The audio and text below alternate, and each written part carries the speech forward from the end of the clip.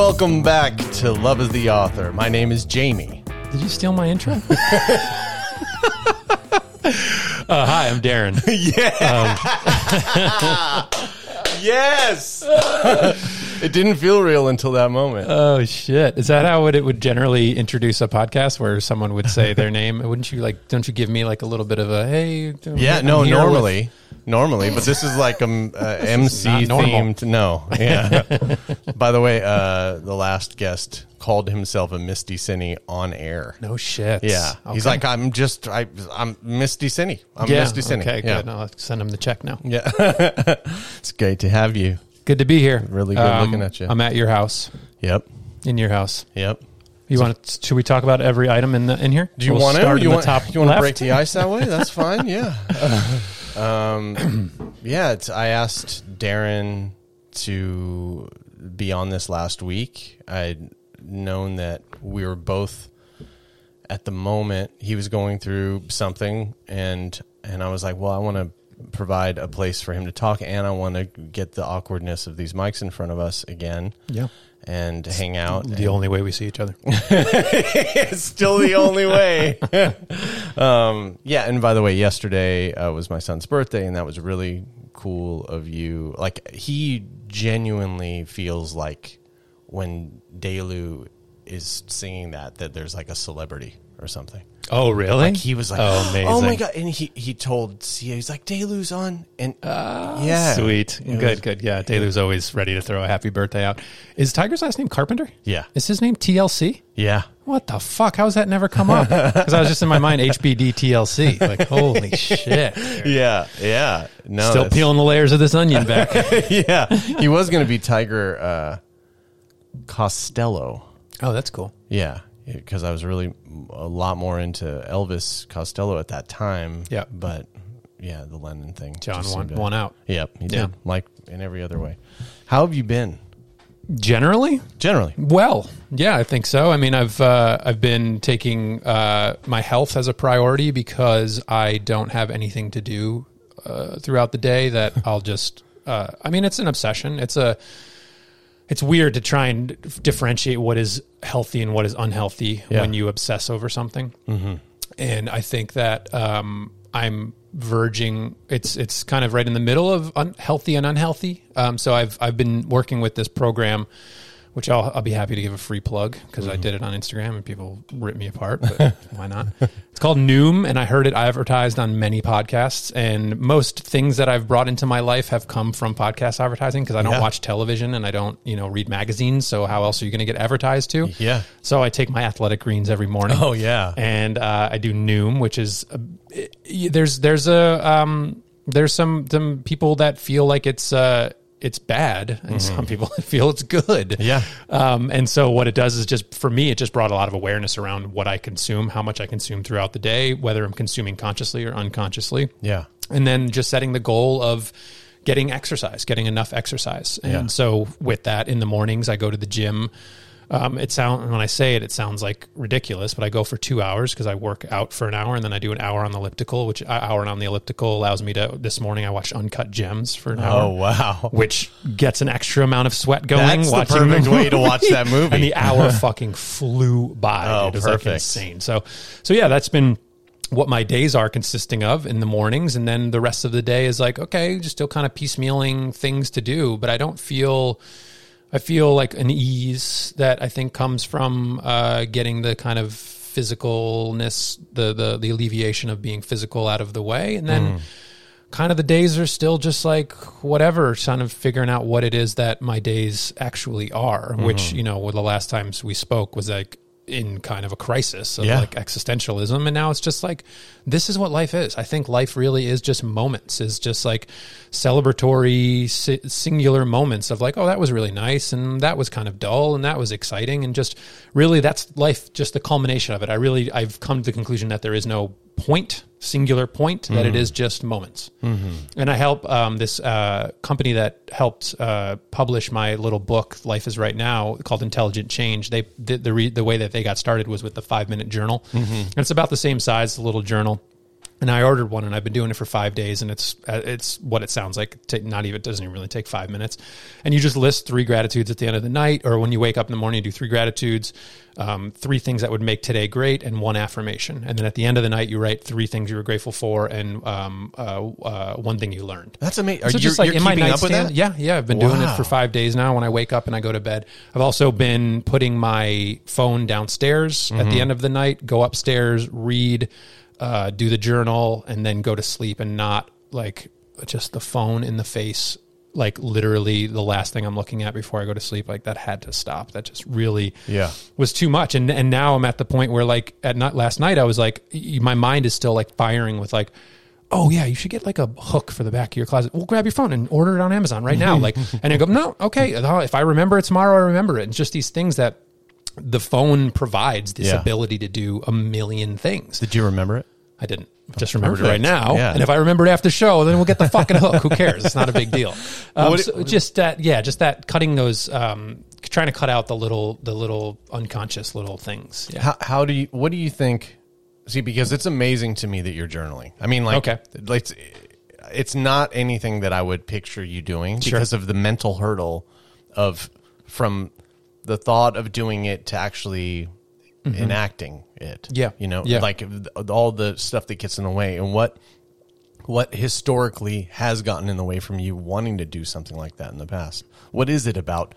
I mean, it seems like when I think about it, I go, well, I suggested all the time these writing assignments, which I've done, but the daily thing I've never really done. Well, certainly to the credit of the way that it's set up, it's so much more approachable than looking at a giant blank piece of paper, which I tried many times in fits and starts of like free writing, where you're like, with the artist way, Julia Cameron, she's like, that's kind of, I think she might have kind of got that into the zeitgeist of like, doing it for whatever 3 pages, and that's kind of monumental. And that's actually like almost akin to when I started meditation, was like, oh my God, I have to like sit with this for a prescribed amount of time, like, and be in my mind for this long, and like kind of suffer through this focus of what I'm feeling and going through, and get it all out. And I think it's so important. I think that writing is a hugely monumental way for people to work through things. I think it's incredible. Yep. But for me, like just the hurdle, like you said, it's a lot of work. And also like my employee at the studio, I had to write him a note the other day, and it wasn't like a long note. It was just something about like whatever, cardboard boxes. And I'm like spelling things wrong. And I'm like, God, my handwriting. And I just realized I just don't write anymore. Like I was talking to Charlie recently, and I was like, so I was writing something recently, and I'm miming my thumbs, tapping, like that's how you write. Yeah. And so just the idea of this 5-minute journal, it's literally like, these prompts are already there. It's like, 6 sentences, boom, boom, boom. And then just within that, there's the built-in feeling of accomplishment. I accomplished the page. And then for me, with what this is doing is, in the morning when you wake up and you're writing these things, it feels so lame, like talking about the like benefit of journaling. Oh, like I always these things that I'm like discovering like 25 years late. But that then I've like, okay, I've, the intention setting of like, what would make today great? And I said today would be great if I get a good amount of physical activity, and be whatever it was. I don't know. Obviously, it didn't work because I didn't retain, but just a general wellness around mind and body.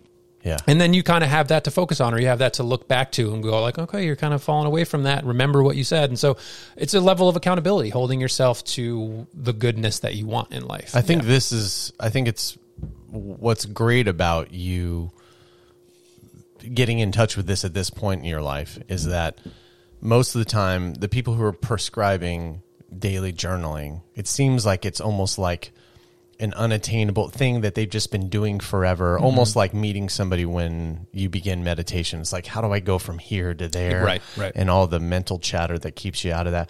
But in your case, the fact that you're finding it later in life and that you've had a lot of that, the stuff that would keep you out of it, and the kind of poo-pooing of, well, what good is that going to do? Oh, yeah, a lot of poo-pooing. Right? For sure. Right? So you now having this experience and seeing the benefit might actually, especially now that it's been recorded, might help people push past those barriers or relate to that more. Well, I feel like what we've kind of discovered in all of our conversations is that I'm this kind of way of showing everybody that everything's possible. Right. Like that someone who has poo-pooed and his like, and Viana laughs about it as well. Just like, yeah, I've kind of been suggesting this. And I'm like, I'm the person who needs to get to it himself. Yes, like, definitely. You know, anyone that tells me it, I have to be the one who, at least in my mind, obviously, like that I've arrived at it myself, even though someone's been telling me. And even with like meditation, beyond, I was just like, you know, I've been suggesting it for a decade. And I'm like, yeah, but I needed to get to it. I needed to get to it. And so, yeah, that does feel like that's just who I am. The only way that it's sustainable is if you're engaged in it and you're initiating it. Yeah, I mean, I couldn't have imagined having been, I don't know why this example came up, but like being on parole or being subjected to the rule of authority and says, you need to do this. And I think there's a level of like petulance and independence that are kind of together of like, I want it to be organic. Like I want to feel like it was my idea. Definitely. Yeah. And we also left you at a place where your father just passed, and I'd asked you recently about what it's been like, and you used some example of walking by the fridge and seeing the picture. And where can you tell people who care about you? Yeah, and, right. You know, right. You know, and want to know how you're doing around that. Yeah, I mean, it's been it's been, I think there hasn't been a lot of kind of reminders of it. It's still really surreal. Like it's still really surreal. And I think because there was so much separation between us physically and kind of emotionally that I think had, you know, I still lived in the town and saw him every day, that kind of absence would be obviously a lot more prevalent. But I think that it's just anytime I think of him, I go, oh yeah, he's not around anymore.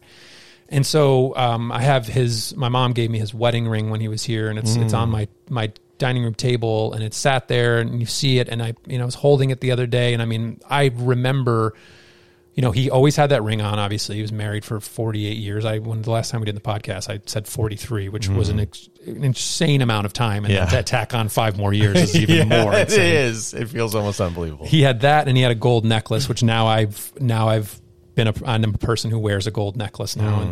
And so there's these little kind of physical reminders of him. Was that intentional, by the way? It wasn't. No, neither was the mustache. Right. Which, you know, it's like I'm becoming him. Right.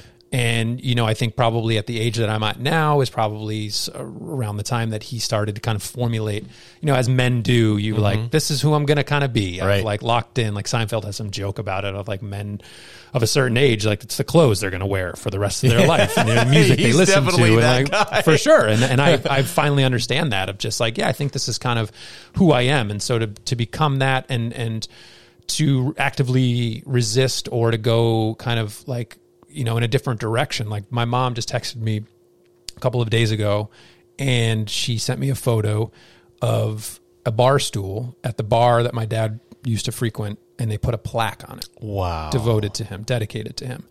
And it said, in memory of Dennis Patrick McGee, may the wind always be at your back. Wow. Which I think might be a sailing reference because he was like a big sailor. Right. Oh, he was a sailor. He was, yeah. And the necklace that he wore was gold, and it had a little turquoise sailboat on it, which my mom wears now. So it was the gold necklace and the ring were always kind of like a constant that I always remembered of him. And when my mom sent the picture, I didn't feel like I felt a way about it, and then I showed Viana. I was like, "Do you feel something?" And I was just like, "No, I don't really feel anything." And I was like, "No, I do feel more than I thought about this." And I feel sad about it. I feel that it highlights to me the legacy, quote unquote, that he's going to be remembered for. Right. Which that. To me, it's not something that I would have been proud of. It represents some of the distance. It represents a lot. It represents yes, exactly. I mean, it represents that he had a place that he went to that was away from us, that he was recognized for in an establishment that I think I hold a certain amount of judgment around because of the pain that it brought me, of the alcoholism and the identification with alcohol. Yeah. I mean, could not be any more like clear cut right there. And to me, it's like my mom sent it in a way that I'm assuming, you know, she saw it as a beautiful memorial, and they have like a photo of him probably somewhere in the bar that was like sat on the bar stool when the photo was taken. But they've memorialized him Yeah. in some way, that there's some memory, there's some living memory of him. And I get that from my mom's perspective. For and sure. From my perspective, it hurts me. Yeah. It makes me feel like sad and a level of anger I mean, I guess that it motivates me to achieve something more than that. Yeah. I want a bench. Yeah, right. right. Says- Do you have in this analogy, do you have a stool in your life somewhere? Like, I mean, is there a thing where you go to that is your kind of get away from everything else? Mm-hmm. My thought would be that it would be your ayahuasca journeys. Yeah, so I think that mine doesn't have a physical representation. I think that I've leaned into being, and not to say that I'm like unattachment, all the kind of like the things that I don't necessarily like identify with in like the kind of the Buddhist principles, but then end up like if somebody had to like do a checklist of like, yeah, you might kind of be a Buddhist with these ways that you do. For sure.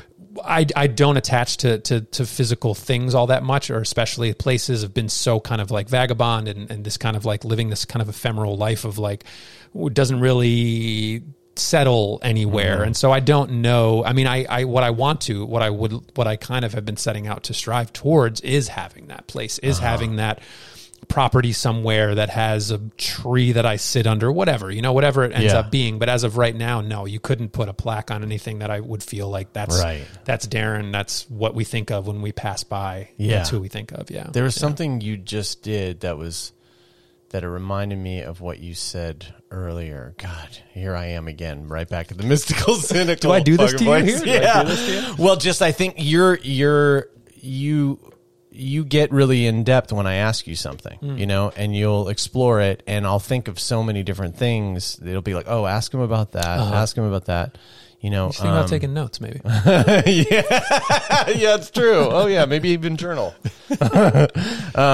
You're growing your mustache and your chain wearing. Like your father's influence over you. It's not something that he could have himself said like, hey, grow a mustache, or hey, wear a chain, be like me. Yeah. It's something that you had to find your own way with. Right. And step into, very much like meditation, all these other things that have been suggested in the past. Yeah. Like your father's suggestion of influence hasn't, you haven't taken that, but you've kind of, in a weird way, just kind of slipped into it and I know, ripened into it. I would like argue. I would say, well, I would resist accepting that there was any influence from him. Of course, I mean, obviously, we can't say exactly how that there was, but somebody had pointed out. It was a while past when I had posted about my dad, and I posted the photo of him, and he was on a boat, and he's got his mustache in full glory and sunglasses. And I think within that photo, probably more than most, you could look at it and say there's some similarity, largely because of the mustache, Definitely. and maybe the profile or whatever. But right. Somebody I posted the photo where I was talking about my weight loss, and I posted a photo of myself with sunglasses in my face, and somebody said, I don't know who the person was, but said, you look just like your father. Yeah. And nobody has said that in my entire life. Like, no one's ever said, like, yeah, you look just like Dan. Like, it just, because it's not true. Because we don't, my brother looks more like my dad, and I look more like my mom. And so there's not really been that. And so it was just interesting for somebody who doesn't know me, who doesn't know my dad, and only has these two pictures to kind of draw from, that they would say that. And in that, it didn't really... I felt a resistance. I wanted to be like, no, I don't. Yeah, no, I don't look definitely. like my dad. And so like that there's still some desire to not really be that much associated with him. Yeah. And so, yeah, I don't know. I mean, I guess to answer your question is he's still there. He still finds his way into my life in some way. And I think more than anything I think about, and I haven't looked at it since that day, but the photo my mom sent me when he was on his literal deathbed, the bed that he died on. And I can still kind of like that image is really strong in my mind. Because I mean, that is just like a twisted, distorted version of a man I knew who was like hours away from dying. Do you have to call it in, or does it just happen throughout the day when it happens? I think when I think whatever, and it's so weird when somebody passes, or even when people are alive, like the most random shit reminds you of people, or something you do, it reminds you of people. And I have so many have a friend who every time I hard boil an egg, I think of him. Like just these weird associations you have definitely. with people. Right. Shout out to Ivica. It's his name, Ivica. But yeah, I think that whatever draws my attention to him now, the image is of him dying. Right. Yeah. Oh, that's Yeah. what you see more than anything else. Totally. Right. Yeah. Because I don't hold too many other memories of him. And then just maybe like stylistically, or like, you know, you start to, as you get older and like I said, kind of fall into your own dad style and stuff and be like, man, that was a dope pair of sweatpants. Or something like that. And you wish that you still had him around or whatever. Yeah. Right. I think it's still incredibly interesting, to say the least. That, and I totally feel like there's no way that you would have ever grown a mustache if you would have correlated it with your father to begin with. I think especially at that time, there might have been some mental resistance around that. Yeah. Like, no, no. Oh, thanks for pointing that out. I'm not going to do that. Yeah. Maybe. Yeah. But that it would filter in while he's passing away, and it would like a thief in the night or something. Right, you for know? sure. Yes. It's Which almost like this is the ghost of Dennis McGee on my face. Oh, there's the name of the episode. I know. And it's also like, it's hilarious that I think that we're spending as much time on a mustache, but that we are physical beings, and we have things that become us and represent us, and our people are reminded of us based on those types of things. So, Yeah. Yeah. What was it like having your mom out here right afterwards? It was good and bad, in the sense that it was challenging to host anybody for that length of time in your house. I think my mom and I, we haven't seen each other in several years in person, and we've managed to stay in touch, you know, through phone calls, and our phone calls are always awesome. They're always really light and funny, and we have like a rapport that's very humor based, which I always really appreciate, and that she's always been the sounding board for me if need be, and so there's that, and that I think kind of fell away a bit when she got here, and that ability to have that kind of sounding board is there because there's that space. Yeah. And when you get here, now there's two people kind of conflicting, and that there's like way too much. There's not that space anymore. And you're processing both in individual ways. I know exactly. And that was like, I mean, there were a couple moments that I wasn't really considering the fact that she just lost her husband of 48 years. Right. And because you're a son who just lost the dad. for sure. And I'm also a son I'm also independent of being a son. I'm also a person who's a father, who's like independent, who has his own life. And I'm not suddenly back down underneath the parents. I'm like, equal, if anything. Like we're both human beings who are existing, and there was a great place to be. So there was some resistance around, I was being firm. I was being much firmer than I usually am, and I think that was difficult for my mom, because I've never really needed to be firm. I've always been the sunshine boy, as I've been billed and dubbed in my mom's eyes, and I've never been challenging. I've never been an issue. So for me to have to say like, no, like, you know, just be really firm. And there were a couple instances that had to be like, it was hard. Yeah. I mean, it was kind of hard to have to do that, but I maintained what I was hoping to accomplish, and be firm in my position. And, you know, at the end of it, it's still all love, and that you know, there it is. And it's just interesting because, like, you know, when time passes, I think you don't necessarily stay parallel to somebody if you ever even were. And so there's this, like, I might go out this way, you might go out this way, maybe we cross paths in this viewpoint or whatever, but I think we're on completely different paths, you know? Well, you certainly, I imagine, just in these last few years, which have been integral to like structuring who you are now. For sure. That space that you've taken, you know, where you left off, you guys got each other, I imagine, you know? And I think there's still most likely a thread of that to this day, but it's been sort of based on where you left things off, and you have done plenty of introspection since then. This last year has been certainly a magnum opus of change, you know? For sure. You know, and so it's like, working with all these dynamics, the me I used to be that related, the me I am now, the me who's now in this dynamic of being a parent, you know, all that is highly complex. Yes, for sure.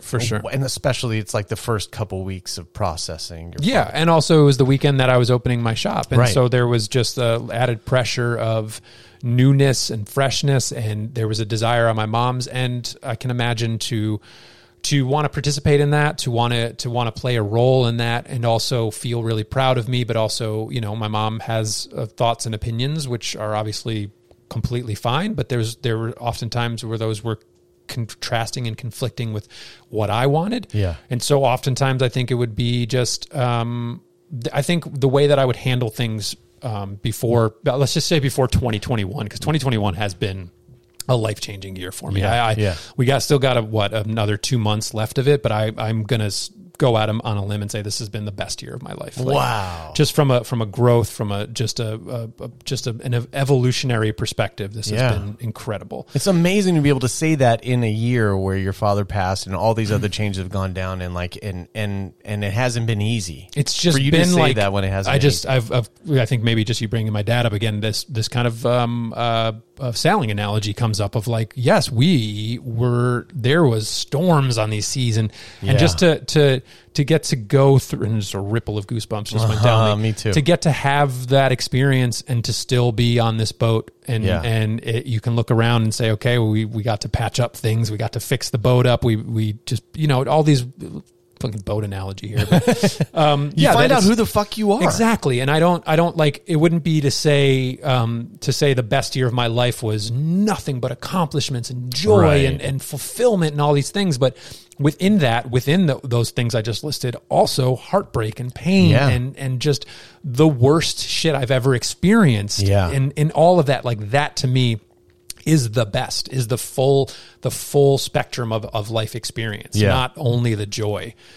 So it seemed like you had this momentum built to be able to be at a position that you're in financially, with and success and all that. And this year also you found, at least from my entry into your life and viewing it, it seems like you found the hollowness of that, still the emptiness around success. Yeah, I basically got to experience what it was to, you know, in these kind of very earthly ways, and it's certainly around like a very capitalistic system, which I think you're kind of alluding to, is that I got to experience what it is to not feel burdened by that, and then to also realize that without that burden, there's a new burden. Yeah. That there is like, right. Well, sure. We'll take, this is I guess, spirit speaking. Like, we'll take that off your plate, but now here you are left to your own devices. What are your own devices? What are you into? What do you, all these, like, and I just I wasn't ready to face a lot of these questions. And out of that was born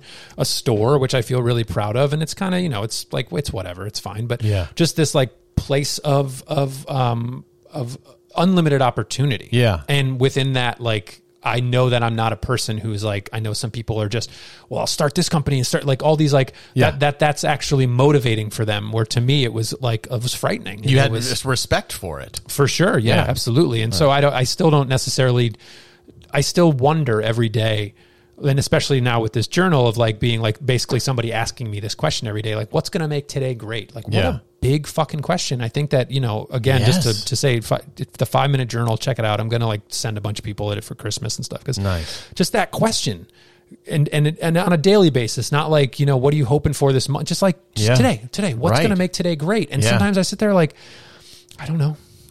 Like, and to be forced to answer that is like, I love that accountability and also having that's you, like you're being asked that question. It's not up to somebody else. Well, I don't know if Steve fucking pays me my money back, then that'll make today. No, this is you. You're deciding what's going to make today great. You're at a level. By the way, Steve, you better have that fucking money for me. You're at a point where you're able to do the things that you want to do. And that has been this year. Like convenience, I imagine, is at an all-time high. Yep. Like want something there, you can make it appear. Shout out to Amazon. So, but in that year, you also, everything that we've discussed, has occurred. And so you're really getting in touch with like, that stuff isn't solving the problem. Having as convenient as life can be through that, it's not serving your soul. Yes. And like, there's something about the grind involved with like, most people's experience with trying to have some convenient life, the grind that's missing.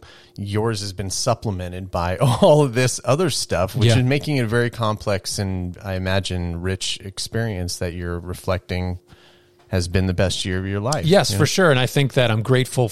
Again, I'm grateful for all these challenges and all of this suffering, quote unquote, because it is, I think I'm grateful that I don't gravitate towards in this kind of example here. Like, let's say that I'm a rich kid who's got a trust fund, which isn't true. If any of your locals are listening, I think might believe that that's the case. I've earned all this myself. 5 years ago at Whole Foods. That's right. Yeah. But that it is that place that I often find myself in of saying like, God, I do feel like a kid who's like, there's been no mentorship or no one's really been like, here are the steps you're going to take to get to this, that I haven't had the ability to really have foresight of like, in 10 years, I want this. So starting today, I'm going to work towards that. There's not really been this kind of psychic ability or not even psychic, but this desire, these hopes, these dreams. And so every day is like, it is that like, well, what's today? What am I going to do? And I guess I'm grateful for, I'll get a motorcycle and motorcycle will be really fun and the motorcycle ends up in the garage and I don't ride it, or I'll get into drugs and like these things, kind of these kind of cliche things that happen to kids when they have too much money and they don't know what to do with it because there's there's nothing there. So I'm grateful that you're not looking out in the carport every day and there's like a new fucking toy or the something oil like spill. That. Yeah, exactly. Yeah. And so then it is just left with like moments of, oh my God, like what am I doing? Yeah. What am I doing? And I guess what I maybe have in this kind of broad example is that I have creativity, is that I'll sit and draw, or I'll write a little bit, which I want to find myself more into that kind of writing. Cause the only way writing has found its way into my life is because you're kind of subjected to like, well, I'll post the image I drew, but then you're also have this whole section here where you got to write something. Which a lot of people, I think it's debatable, but I think a lot of people go to your stuff not just for the art, but 100%. Mainly for the caption. For sure. I know, which has put another level of pressure on where like, yeah, I bet. I almost don't produce as much as I used to because I'm like, well, I got to fucking write something for this now, which is not a horrible pressure, but it is that like I'm trying to find more organic joy in writing where like I'm trying to like imagine myself just sitting down and like writing for writing's sake, without having like, well, this is going to get attached to an image and put on the internet. And so, I'm kind of exploring that. And then I get reflections a lot that people enjoy my writing, which is like, what writing? I had to put something in here. And then I'm also just like, I guess I might have something to say sometimes. It's a personality that I think a lot of people, the last guest that was on here was talking about his relationship with following your stuff and then meeting you, because he met you that day. And his reaction to meeting you was like, you were saying hi, and you were seeing him as the guy with the van, and he was like, knows you very deeply. Right. Right. He knows you. He's like, I know who you are. He said that on the podcast. He's like, I really know who you are, Darren, in a lot of ways. And like, and you're just seeing me as the guy who's just shown up with the van, but and how odd that is, but that he didn't know what to expect with who you were because your writings kind of leave an illusory, they're kind of, you can't say Darren is this way. Right. It varies a lot. You'll share something that's so like radiantly joyful. And then another thing where you're calling out something that a lot of people are afraid to say. Yeah. And another time where you're just like, hey, the end is coming, act accordingly, Right, yeah. And it's like, who is this person? And then him having you basically in his home, the rolling home. And his experience with that was sort of like, he was just left with such joy meeting you and having you be as kind as you were. Yeah, that makes me feel good. Cause I now I'm having these experiences with, with the shop, which wasn't necessarily by design, but is kind of a side effect of having a place that people come visit, is that I'm now meeting people. Like we talked about before I even opened the shop, was that I'm literally like sat behind a desk, in the center of this room, and people walk in, and there's Darren on display. I mean, literally, like, and you have no idea what their relationship is to you, and how and deep I never want to be right. presumptuous of like, you must be a big fan. Come in. I approach everybody with like, you don't know me. You just stumbled down the block and you happened upon this shop. And no, that's what it looks like. Even when I watch you do that. Good. Yeah. I mean, and I let that kind of, I try to, and it's wild because I'm now I'm exercising a part of me that hasn't been exercised in a long time due to obviously a pandemic, but also just even before that, I wasn't really that social, or I'd be very selective about who I'd be spending time with. And so now to like, every time I open up the shop on Saturdays at like 10:05 and I'm like, okay, there's like, you're good. Like, people are coming in here to be kind, that I have to kind of give myself this pep talk of like, you have no idea who's going to walk in here, but chances are it's going to be somebody who's going to be kind and supportive and everything like that. And so it's a new experience for me. And it always leaves me with a little bit of a rush and high at the end of the day. Like, wow, people went out of their way to come here and say hello and give me their money. Yeah. I would imagine if it was based on your comment section of what the attendees would be, that there'd be at least one person there that comes in with a bag of shit to just throw everywhere. I mean, it's so wild. I mean, I guess I'm getting kind of what people who, like authors or artists in general, that when they have access to everybody, that I'm still working on this idea of getting over the fact that not everybody agrees with me or is a fan of mine, but still follows me, like still has that kind of perverse interest in it. And I'm not intending to be divisive or to be salacious or controversial. No, it's not contrived in any way. Well, yeah, and I think oftentimes I'm like, well, God, what is this going to mean for everybody? And I had the other night, I put up I've been noticing where people are hiding their likes. I felt like, I was like, this sucks, man. Like, I hate that we're doing this, and I want to like talk about it, but I also like want to be sensitive because that saying that about myself, like I want to be sensitive, is like, then that's going to be me editing myself. And that means that I'm not actually speaking what I want to say. And then it's just like, it ruins the whole thing. Totally. And so, I try to approach it with humor, compassion, all the kind of myriad of ways that I like to speak. And I did it, and I put it up, and then I left the phone downstairs, and I went upstairs to bed, and I was in bed for about an hour before I went to sleep. And the part of me was like, go downstairs right now and fucking delete that. Like, don't do this to people. Like, don't bring this up. Like, don't, like, this voice that's like, they're not ready for like whatever it is. And you're unmasking something. Exactly. And I got over it. And the next morning when I woke up, I like, I do kind of a quick, because I have Delude, and I do think, I'm like, oh, okay. And all I'm doing is looking for the person who's going to be like, you fucking asshole, whatever. And I'm like, okay, that looks positive. And it was all just like, people who are like, have their own, it starts a conversation, it starts an engagement, kind of a situation is my intention. I want people to talk about it. I want people to think about it and stuff, but I'm still on this, like, I'm afraid that I've just pissed somebody off and that they're going to say something back to me. You're going to. Yeah, I know. You're going to. And what I noticed, and I'm just putting this together, the pattern is like, you decided to create a public space, which is the shop, which is the Wow House. Yeah. And it's a place where people can come for a couple hours once a week, and which I want to ask how it evolved into now being an every weekend thing.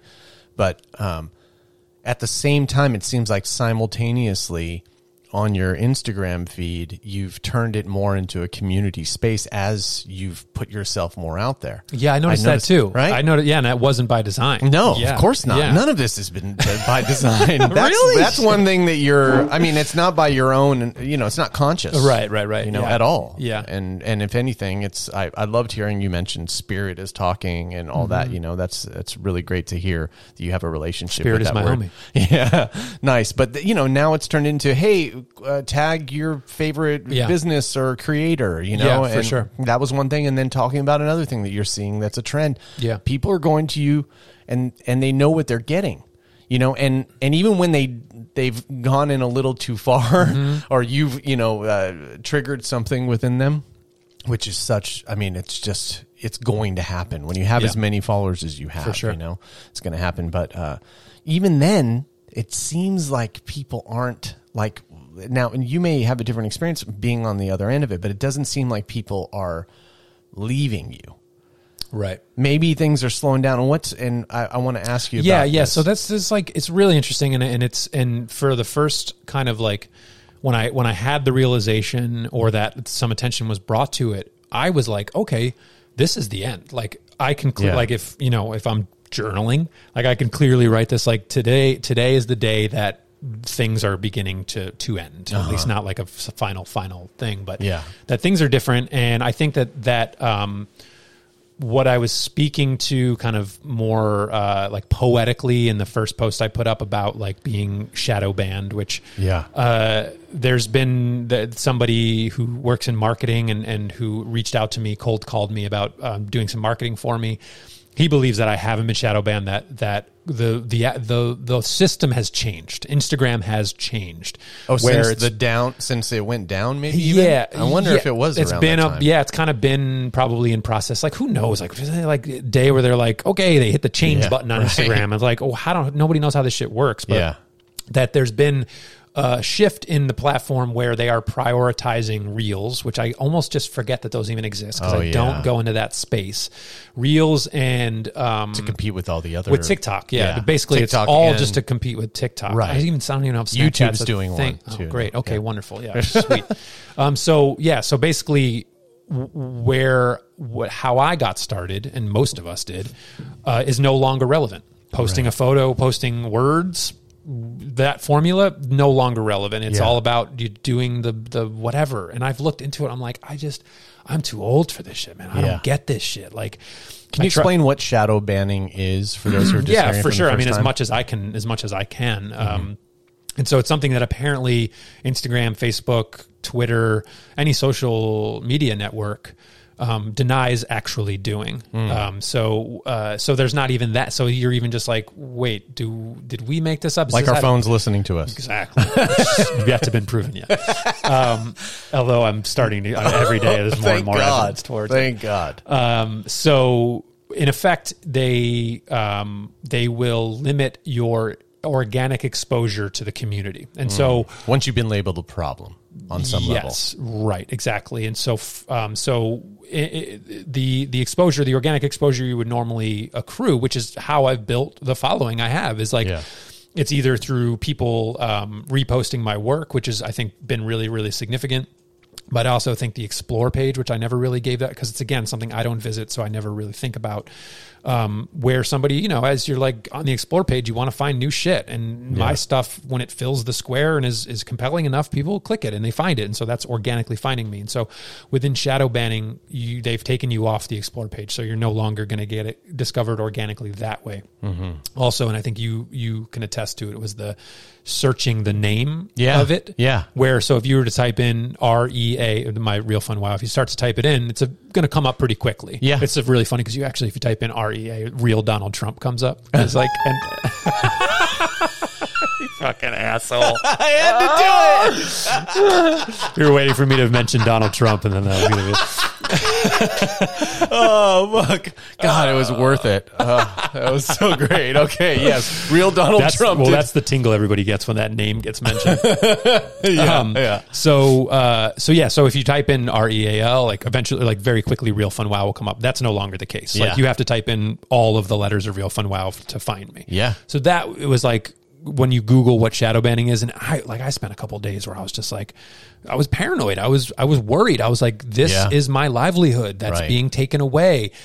And it freaked me out. And so then I'm like, how to remove shadow ban? You start to like, how do I fix this? And there's no real answers, because it's not like Instagram's like, oh, here's what you want to do to get back in good graces with us or whatever. Yeah. And then it's just like, because they wouldn't want you to know that that's even happening. That there's some punitive. Exactly. And so bullshit. The 2 instances, or 3, but 2.5, was the first post I put up, which is, it's wild that I've made it this far without triggering the community guidelines and being slapped on the wrist. Yeah.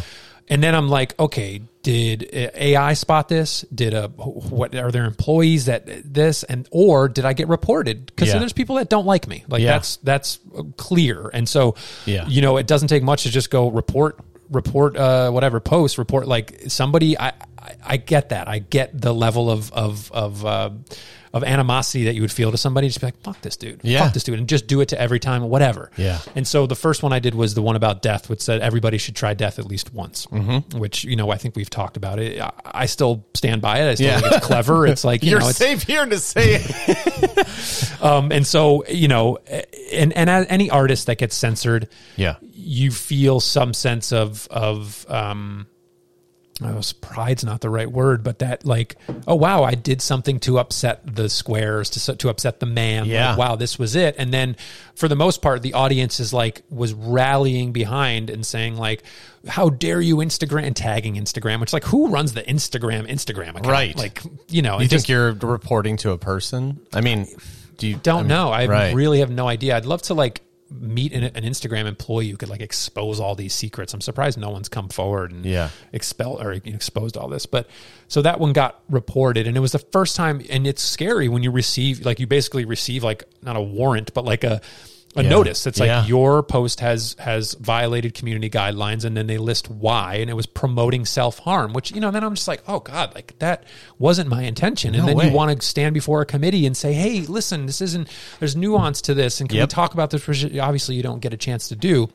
And so what I do, and in this kind of like petulant, and I think a lot of us do, like when we get in trouble or something, like we want to be like, you want to kind of like get some support behind it. So I screen captured the violation and screen captured the post, and then put it in my stories, and was like, left it pretty simple. It was just like I was like, this has been removed because it's promoting self-harm.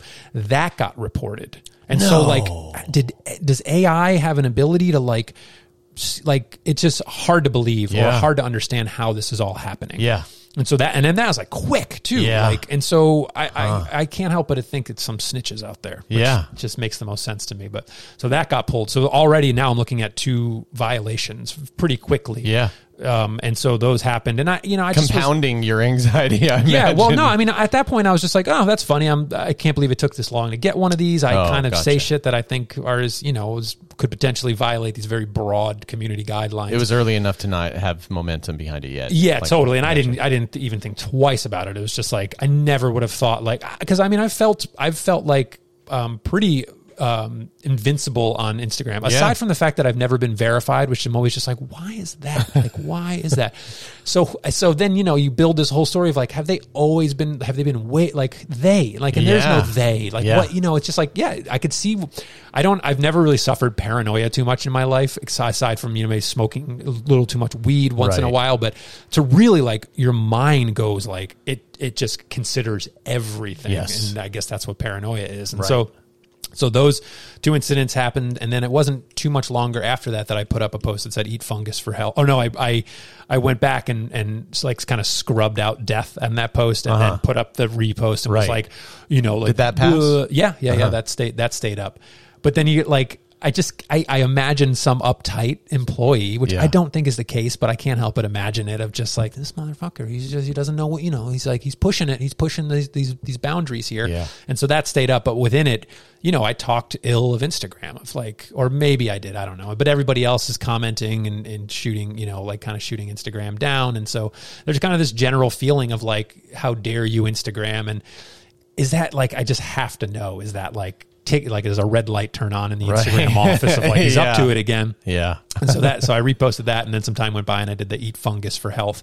And in the caption, I wrote something about how like, but don't tell the DEA because it's still a Schedule 1 thing, you know, kind of pointing out the ridiculousness of the illegality of mushrooms. Yeah. And, couldn't help yourself. And I love you for it.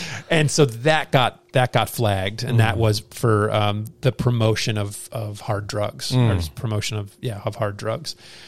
And so I did the same thing again. I scrubbed out fungus and rewrote, and I was just like, oh, you know, just like I'm placating to the man, you know, and like, you know, and being a smart ass with it instead of just like deleting it and going on. And so I don't know if these repostings where like, here, are you happy now type thing, if those are offensive to the grand cabal or whoever the fuck it is. And so then I guess those 3 instances added up. And then, you know, I don't know that like it's a singular moment where they just like hit the shadow ban, but all these things I don't understand. But I had been noticing for a while that my following had kind of flatlined or kind of dipped into negatives, and it'll be like 1,500 for like a week. It'll be like 1,500 follows, 1,600 unfollows, and so that's a negative 100 loss, and so that's 100 loss. And I'm like, man, I like, you can look at the graph. You can go back 90 days on the graph, and if you look at it, it's like. And then on the day that I posted about losing weight on Noom, it went crashed like a bunch of followers. Wow. But other than that, it's just been this like kind of steady, like no real engagement. So I've just kind of all but stalled at whatever it is, 3 something or other. Yeah. And so I'm like, okay, there it is. Like, I think I've amassed my following. Yeah. And even within that, that's like, there's a small percentage of people who actually, buy from me. And it's just like, and you kind of start to go, okay, this model is no longer really sustainable as far as like new engagement. So that's obviously making me consider other ways to reach people, which I've kind of, even before all this, have been pushing the idea of like building your newsletter, like not relying on Instagram, which is a smart fucking thing to do. Yeah. And so I'm practicing what I preach and also trying to let go of it. And also, like we've talked about before, of being slightly excited about like, man, if my account got canceled tomorrow, right, I might have to find a new job, but I'm also freed from the burdens of this place that still upsets me. I want to make a graph that is like the days where I don't go on Instagram and happiness and sadness, where like there's Jesus, I'm knocking shit over here. That it is so clear. And that's when you come into like, am I really that powerless that I know that this place upsets me and I still visit it? It's such a strange thing. And I think we can all attest to what it does to us. And somebody recently pointed out, and I didn't get a chance to read the whole post, and I want to go back and find it, but just another artist who kind of talks on this, like on this topic of how Instagram pulls these things and we're not privy to what their guidelines are, everything like that. But they pointed out that Instagram is really only interested in kind of what's the word I'm looking for? Like when people fight, like when they want divisiveness, conflict. Yeah. They somehow the algorithm can sense that. Like it pushes it forward in the faces of people who would have opposition. Be able to create more activity. Because there's exactly. Totally. And I think we've talked about it before, but do you know Fuck Jerry? Yes. So Fuck Jerry has Jerry News. And it's basically they just pull whatever the most divisive headlines are throughout the day. And so it'll be anything for like the pandemic, basically. If like Joe Biden says we got to wear masks on our butts now, whatever the fucking thing is. Yeah. And it's just like all these headlines that you're just like, this comment stream is just going to be like, oh, fucking dare you. Like all these things. And I see it and I should know better. I should just unfollow it. But I'm always just like, wow, this is what Instagram is. Yeah. This is the perfect embodiment. These dudes, they're all pieces of shit. Well, and your relationship with that in that moment is exactly like the thing that you're tripping on. You know, that it's like people are going, why is Darren doing this to me? Right. And it's like the thing is in their hand that they have followed you and they're looking at it with their own attention and not seeing. Like this is the embodiment of suffering. Yes. Is what it looks like, is holding the device in our hand going, why is this being done to me? Yeah. Yeah. You know, right. Do you remember the Ricky Gervais analogy? What was that? Social media, getting upset at anything on social media is like being down at the town square and seeing a flyer for free guitar lessons and saying, I don't want fucking guitar lessons. Yeah, exactly. It is that like yes. And so, well, and also the fringe. conflict, like nuance is now fringe. Nuance is now fringe. Like having a nuanced conversation, you're put into this fringe category. People immediately want to label you on one side or another. Yes, and for sure. I've experienced this on the liberal end of things. Oh, for sure. People who I thought were even just as much. I mean, there is no like. I used to think. And you and I have talked about this, just our limited understanding, participation, any real attention around politics, where like we feel unburdened by the left, right, red, blue situation because we just don't take part in it. And I've always had this kind of this idea that Democrats are good, Republicans are bad. Wow, what an easy binary way to do that. Yeah. And I don't believe that anymore. Exactly. I don't believe that there's good or bad in either, that there's agendas heavily just whatever it's going to take to get that. And that I never saw the indoctrination on the left side. I never saw it until the pandemic. Right. Yes, for sure. Absolutely. And then it was like, oh my God, this is the same thing. You turn on Don Lemon and it's basically like Bill O'Reilly. Yeah. And people would disagree with that because of the hatred side of this thing, but it's just very clever. Yes. But it's still it's commentary. People go like, yeah, I wonder how a president could do that. That like a person who's delivering in this format that we've all known as being news. Yes. And they're saying, well, no, it's not. It's an editorial or something. Yeah, right. I know. Well, because like they've been able to give you let's give you the bare bones news, literal facts, like 10 people have died in this car, whatever, this accident.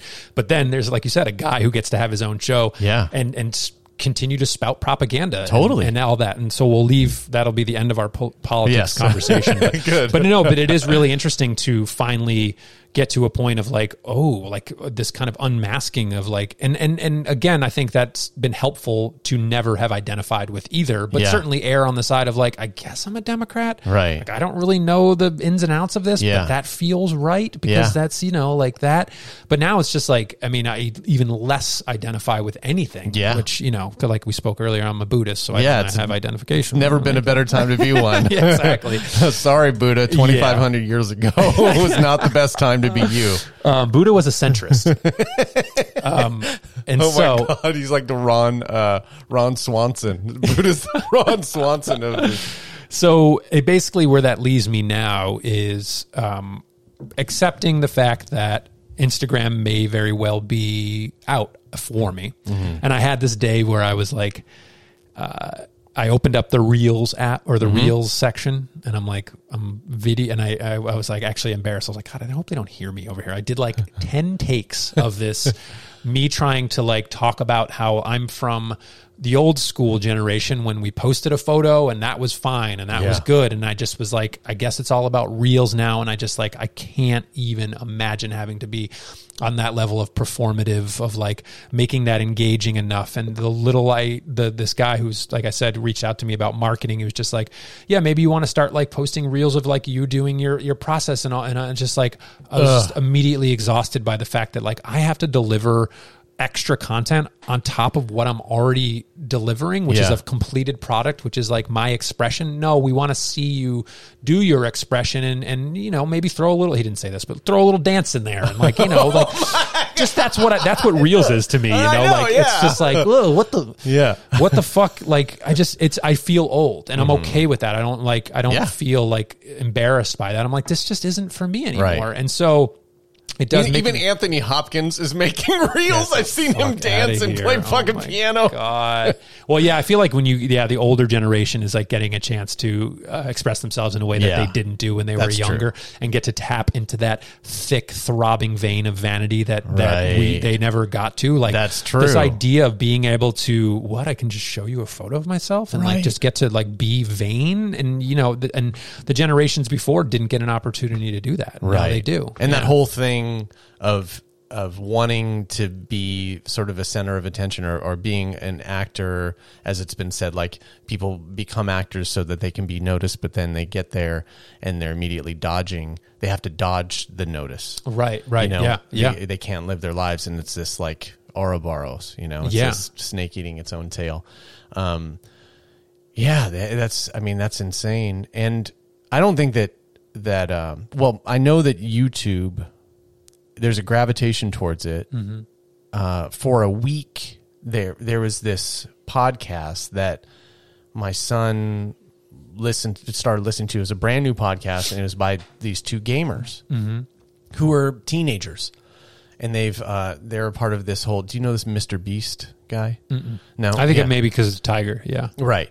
So he's just a really big YouTuber who gives away lots of money, but it's in this weird way where like he does it, but it doesn't feel like it's caring. It feels like it's for entertainment. But I'm sure it is. But and the guy's doing a lot of good in the world also, like cleaning up the ocean and all kinds of shit. But these gamers started a podcast, and it knocked Joe's out of the first place thing on Spotify. It became the number one podcast. These two guys just clunkily figuring something out are more popular, or at least that week were more popular than Joe Rogan's podcast. Yeah. Which says a lot about this emerging sort of a gravitation towards YouTube or Reels. It's like there's this new thing that's rising that, I mean, these guys are making music too, these gamers. Yeah. And their songs will be at the number one thing. They'll knock off like, legit artists. Yeah. So there's this new thrust of things that we're just not understanding or wanting to be a part of, that I'm also at this place right now where, I think people want to see more of what's going on. Like I haven't been doing much on Instagram lately. I've just been posting a picture when there's a podcast, and I have more followers than I've ever had. And I feel like I've kind of maintained a number, but there's this push from people saying like, you got to do a YouTube thing. Yeah.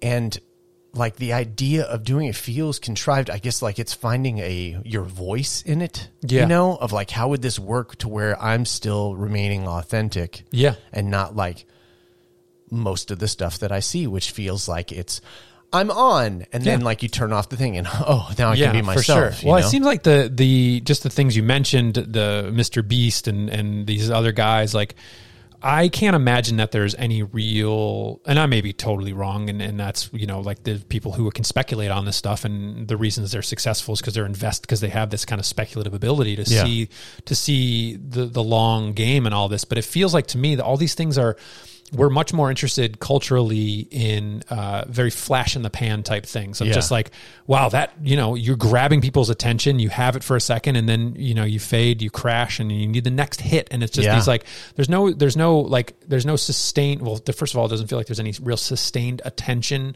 long enough to really like, I've been fought, like, I'd be curious to see what Tiger, in when he's an adult, like what he'll look back at and look back at fondly as like, there was that was time where substantial. Like, for sure. And I feel like it's just, have you heard of the term micro trend?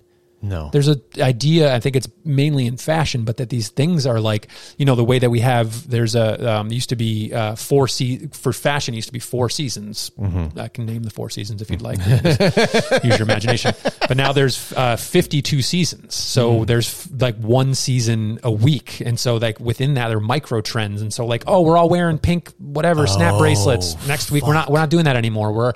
So you need to stay on top of this shit. Right. And it is that like, if you're left behind, you get made fun of, you're like not hip anymore. And so this level of exhaustion and this from a creator standpoint of like, you got to keep producing. No, I need reels, I need TikToks, I need all this, like this thing where I feel like it's and I don't know if this is true, but to me it feels like the testament to why like the movie industry is dying, because who wants to go sit in a dark theater for 2 hours? Are you kidding me? 2 hours, like a child or a kid sitting there with that attention of that I want more, faster and quicker and more of that. And so I heard Quentin Tarantino like last week. I feel like, it was last week, give a description of why people should still go to the theater. And it was really great. And it probably won't appeal to many people. Yeah. Or, maybe half of the people will think twice like I did. And, he said, when you go to the theater, you're creating an experience. You have to drive there. You have to, I'm naming all the lame things. You have to find parking, but like, we've talked about it's a ritual for me. Yeah, it's a ritual. Whole thing. Yeah, exactly. And then you go, and then afterwards, maybe you're gone with a friend and you talk to them, but it's this you go whole by yourself thing. Like me and you don't talk to anybody. Right. Yeah. But go and create an experience. Well, for yourself. And all the things you named there, which, that wouldn't like on the outside wouldn't appeal to people is the case is like, what do you mean? I just stay in my house and I get everything I need right there. And so we sound like a bunch of boomers right now. No, but I mean, just the people that see that there's something to engaging in this world. Yeah. There's something to, I enjoy going from here to my car, driving on the drive there, listening to something, like engaging in my world. Well, because I think that we've lived in it. We got to live in a world where there wasn't another option to that of just like, do you want to drive to the theater tonight? No, let's just stay home and pay VOD it, video on demand it. There was like, no, we go to things, we do things. And within that, you find pleasure in the process in leading up to that and the post process and all these things, that it was an experience. And like, even just getting to experience life free of what we've put into this black rectangle is there's a lot of downtime in that. Yeah. And even just like this simple act of like leaving my phone downstairs, charging upstairs, and being like, there isn't this instant gratification of when I have a thought that I get to connect it to something and potentially purchase something and then get that, you know, that serotonin hit, or like look at how many likes I've had, or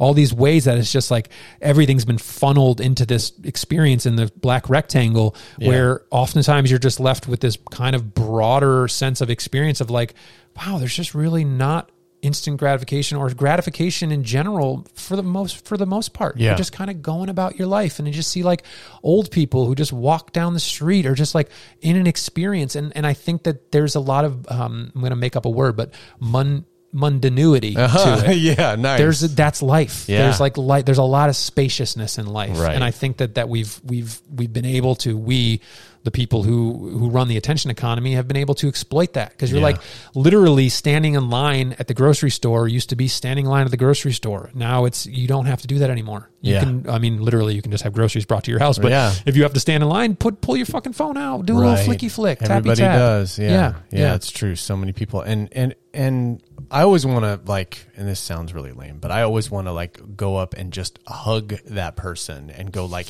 hey, Just go up behind them and just hug them. Fuck? Or just like connect with them in that moment, because it's like the avoidance of life. Life is now trying to fit itself into your screen time. Yeah. Life's trying to fit itself into your fucking, like your time, looking things up or whatever it may be. And we are a generation. You mentioned something earlier about how influential podcasts have been. And I feel like our particular generation are a generation of, and I'll speak just for men, that have been mentored through podcasts. Yeah, for sure. You know, that's been our primary source of mentorship. And it's kind of cool. Trade by day, Joe Rogan podcast by night. Right. And it's kind of cool that you and I, you know, that's been the case for us. And then we created our own. And then it sort of ended up being a resource also for people and people are listening now for a second time. I hear about it. Yeah. Often. Yeah. You know, squeeze as much juice out of that as you can. For sure. Yeah. Yeah. Well, I think, that's also, you know, and that I'm grateful that avenue, that medium has become what it has. And I do think it's a response to the fact that there's a generation kind of in the middle here of millennials and Gen Z. Is that what you? Yeah, I am. No, I'm actually Gen X. I'm in the window. Yeah. So that in that place where we feel like, what is our time as 30, 40-year-olds? Like, what are we identifying with? And I think it's amazing that podcasts came up and that it allows us to be engaged auditorily, but still like there's people that, you know, obviously like are craftsmen or like woodworkers or ceramicists, and they get to be engaged mentally and conversationally, but still do what they're doing and not be just like a screen in front of their face and like the screen is deciding what you're doing, and that you're just like kind of like in Soma and like Brave New World, you're just like, just like inundated with information. And so that medium, I mean, this medium that we're speaking on right now, I think is hugely important, and I'm so grateful for it. Yeah. And here's something really interesting. I just did a consult with someone in Minnesota who said that they found Mystical Cynical and actually found Real Fun Wow through the Waking Up app. No shit. That's fucking incredible. Isn't that amazing? Yeah. So they were meditating for like a year with the app, and then they liked a lot of the art that was associated with it. So they wrote the Waking Up app. No way. Yeah. And they said, you know, can I get some more information on the artist? And actually, and I don't know if this was correlative, but the woman who was my touch point for that, and she's so sweet, and she was like, we're actually going to, within the app, we're going to like under the photo, we'll say made by Real Fun Wow. And so maybe they found that they were getting enough inquiries and just like, well, let's just put the dude's fucking name on there. Yeah. Yeah. Or sometimes it only takes one inquiry to get through to make that change. But so this person, and then went to your page and started following that, and then saw that we had a podcast, and so started listening to that. And this person now is like listening to it really slowly, you know, which I think is really great. Also, like they still haven't gotten to the end where we die. Spoiler alert. Yeah. But I thought it was a really cool thing to have an entry through that. It's one of the more unique stories I'd heard about. Yeah. Amazing. I mean, I think it's incredible that maintains as a space. And again, I think that like the long and I hate that fucking Rogan comes up, but also like I am grateful for Joe Rogan's Me too. his influence on this space, and that who would have thought actually in this time that because I had waned, my listening to Joe had waned. I was kind of, when he moved to Austin, it was sort of like, he was trying to adjust, and there's the big neon banner, and I didn't know what to think of it, and and it felt like maybe he's going into some stratosphere that I may not go with. And then throughout the last year, it's been an incredible resource of that nuance conversation. For sure. Well, because he's presenting opinions that I've. How often, and I think this is often his point, is like, how often do you actually engage with viewpoints that you don't, that you step out of your thought bubble, right? And like, I just am, and I just kind of on back on like kind of long form stuff, which he's always kind of been at the head of, like 3-hour podcast of like, you have to do that, you have to get into a conversation that long in order to like really sink into something, and that I'm just now finishing up the episode with Ben Shapiro, who I know nothing about. I've only ever heard from the left of just like, this guy's the worst. And I'm like, why? Like, and not enough to really care. Yeah. But then to listen and be like, oh my God, these are viewpoints that I'm like, are you allowed to say this stuff? Right, it's really controversial that right. you're saying people should stand up, or should take accountability for themselves in like all these ways that I'm like, but I thought we're not supposed to talk about, like, and I'm like, oh my God, this is amazing that it's actually like engaging. And whether I disagree with it or agree with it, you have to hear these things. Totally, you have to hear these things. Totally. Yeah. And that show is, I think it's like the number one spot for that, So the Wow House evolution. Yeah. So how did it go from just this? It looked like it was just going to be a targeted run of a certain amount of. No, it was always going to be every weekend. Store. I hadn't really quite figured out what the hours are going to be, but it was going to have some sort of regularity to it. And ultimately, it turned out to be Saturdays from 10 to noon, because that fits in with the schedule of parenting. I have Saturday mornings to myself till noon. Perfect. And so I get to have my morning routine and then go over there by 10 and be there till noon and close up shop. And so it just like, people have been asking me a lot about it recently, like, how's it going? And I say it's going the direction that I wanted it to, the level of intention, the level of commitment. And I laugh at myself, and I think it's a kind of part of my like appeal of my, like, I do what I want to do on my own terms of like, that's when it's open. And somebody recently was like, yeah, every Saturday at 9:30, I'm like, I'm going to go there. And then by 11:45, I'm like, I guess I'll go next week. And I'm like, that's great. Yeah. You either catch me or you don't. And there's the opportunity on the Wow House Instagram. You can book an appointment, so you can come whenever you want, obviously within the times that are allotted. Yeah. And so it's just like, it is what it is. And I couldn't imagine having to put any more into it or rely on it or be like, this needs to work or else something terrible. And so it's just been like a nice kind of like, during that really the depth of my existential crisis of like, I need to do fucking something with my time. It allowed me to curate a beautiful space that I feel really proud of, but is just like, it's fine, whatever it is. And I also think that, kind of even considering it now, I do things in a way that allow me to not really fail. And so if I was to say, the Wow House is open Monday through Saturday from 9 to 5, and I'm sat in there at my desk from 9 to 5, and one person comes in the week, that feels like a failure. And so to just be like 10 to noon, give it, tighten up the funnel of potential for loss into this space where it's just like, it also, it motivates people to be like, well, this is the only time it's open, I'm going to come, instead of, 40 hours being open 40 hours a week and be like, maybe someone pops in. So I it's love just that kind of you've safeguarded it. Yeah. And you found a way to, like you said, you found a way to do things that work for you and just play it safe while still taking risks. It's a very nuanced position, actually. Well, and thank you very much. I guess the word of the day is nuance. Yes. If this was Sesame Street. Yeah. It's just like, I just don't ever want to be burdened, period. Yeah, perfect. Exactly. Yeah. It's been so great sitting with you. I appreciate you coming for sure. over. I know, and I want to just talk all day, and I think that would be something you and I could do. There's been evidence as such. I want to do this again soon. Perfect. Is that cool? I'd like to have you as a regular guest. It is cool. And it's just easy to just set up because you can just walk next door and you don't have to do anything else. We've else. Just done the flippy floppy where now you are responsible for it, which I think is like, was part of it was, not that we have to go into the depth of the show, but Yeah. that there's that it does speak to what we were just talking about. Like, I just don't want to be responsible for anything Exactly. right now. But I know that this is still a medium that I really, really enjoy. I feel like we always have good conversations, and that there's, I don't know, it's also weird to be like, this is important, but It feels that way. Yeah, I guess. I mean, Yeah, at least in our lives. for sure. Yeah, and exactly. whatever Right, else right. comes, Yeah. great. But I mean, it's really important to have these conversations with you.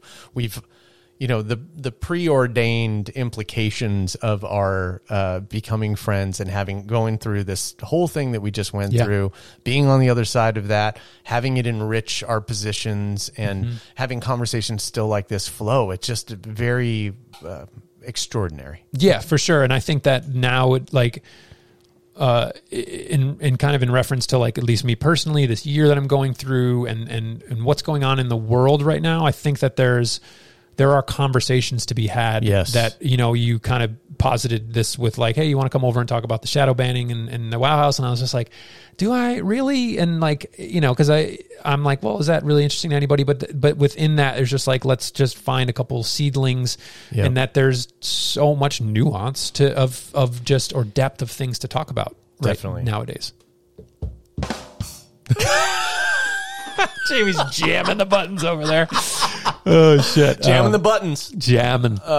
Yeah, no, let's do this again. I like that we're finding a way to be able to do this. I really enjoy the conversations. I'll invite you over again soon. Cool. And thank you for sharing everything you did so openly, as always. Yeah, I'm here. Open book, baby. And thank you for being my friend. Yeah, thanks for being my friend. And so 10 to 12 Pacific on Saturdays, you got the WoW House. Oh, it's so weird to be plugging my fucking store. Yeah, the WoW House. And then you got a new thing coming in January. I do. Yeah. So I'll try and keep it brief, but I've kind of not come to the end of Real Fun WoW, but certainly have really mined and excavated the well that is, or the mine that is that space. And so when I've been sitting at my computer or tablet and being like, I think I don't have anything left in this voice or in this style, I discovered a new way of creating a new look. And when I did that, it was very accidental. I just kind of got this new kind of like situation in Photoshop where I can kind of like give a look to it.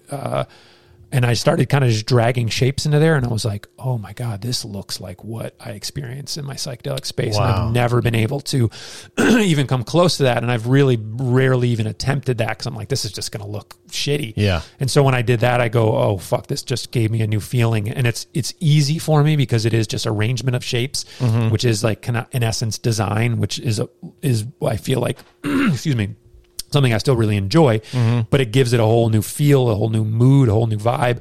And so I've created a kind of a way to separate myself from Real Fun WoW a little bit. Good Lord. Your voice is getting lo-fi. It's got a gravel to it, doesn't it? So at Darren Thomas McGee is now kind of an offshoot, which is just like, I'm going to manage another fucking Instagram account. Well, you'll do it or you won't. I'll do whatever I want. Yeah. And so within that, and when we come back, when the next time you and I talk, we can talk about what a greater motivation is. So I'll leave it lingering in there, and it's very controversial. Is it? Yeah, it's very controversial. Lovely. That's perfect. Yeah. I look forward. Yeah. I won't even ask you about it when the mics go off. Okay. We'll save it. Perfect.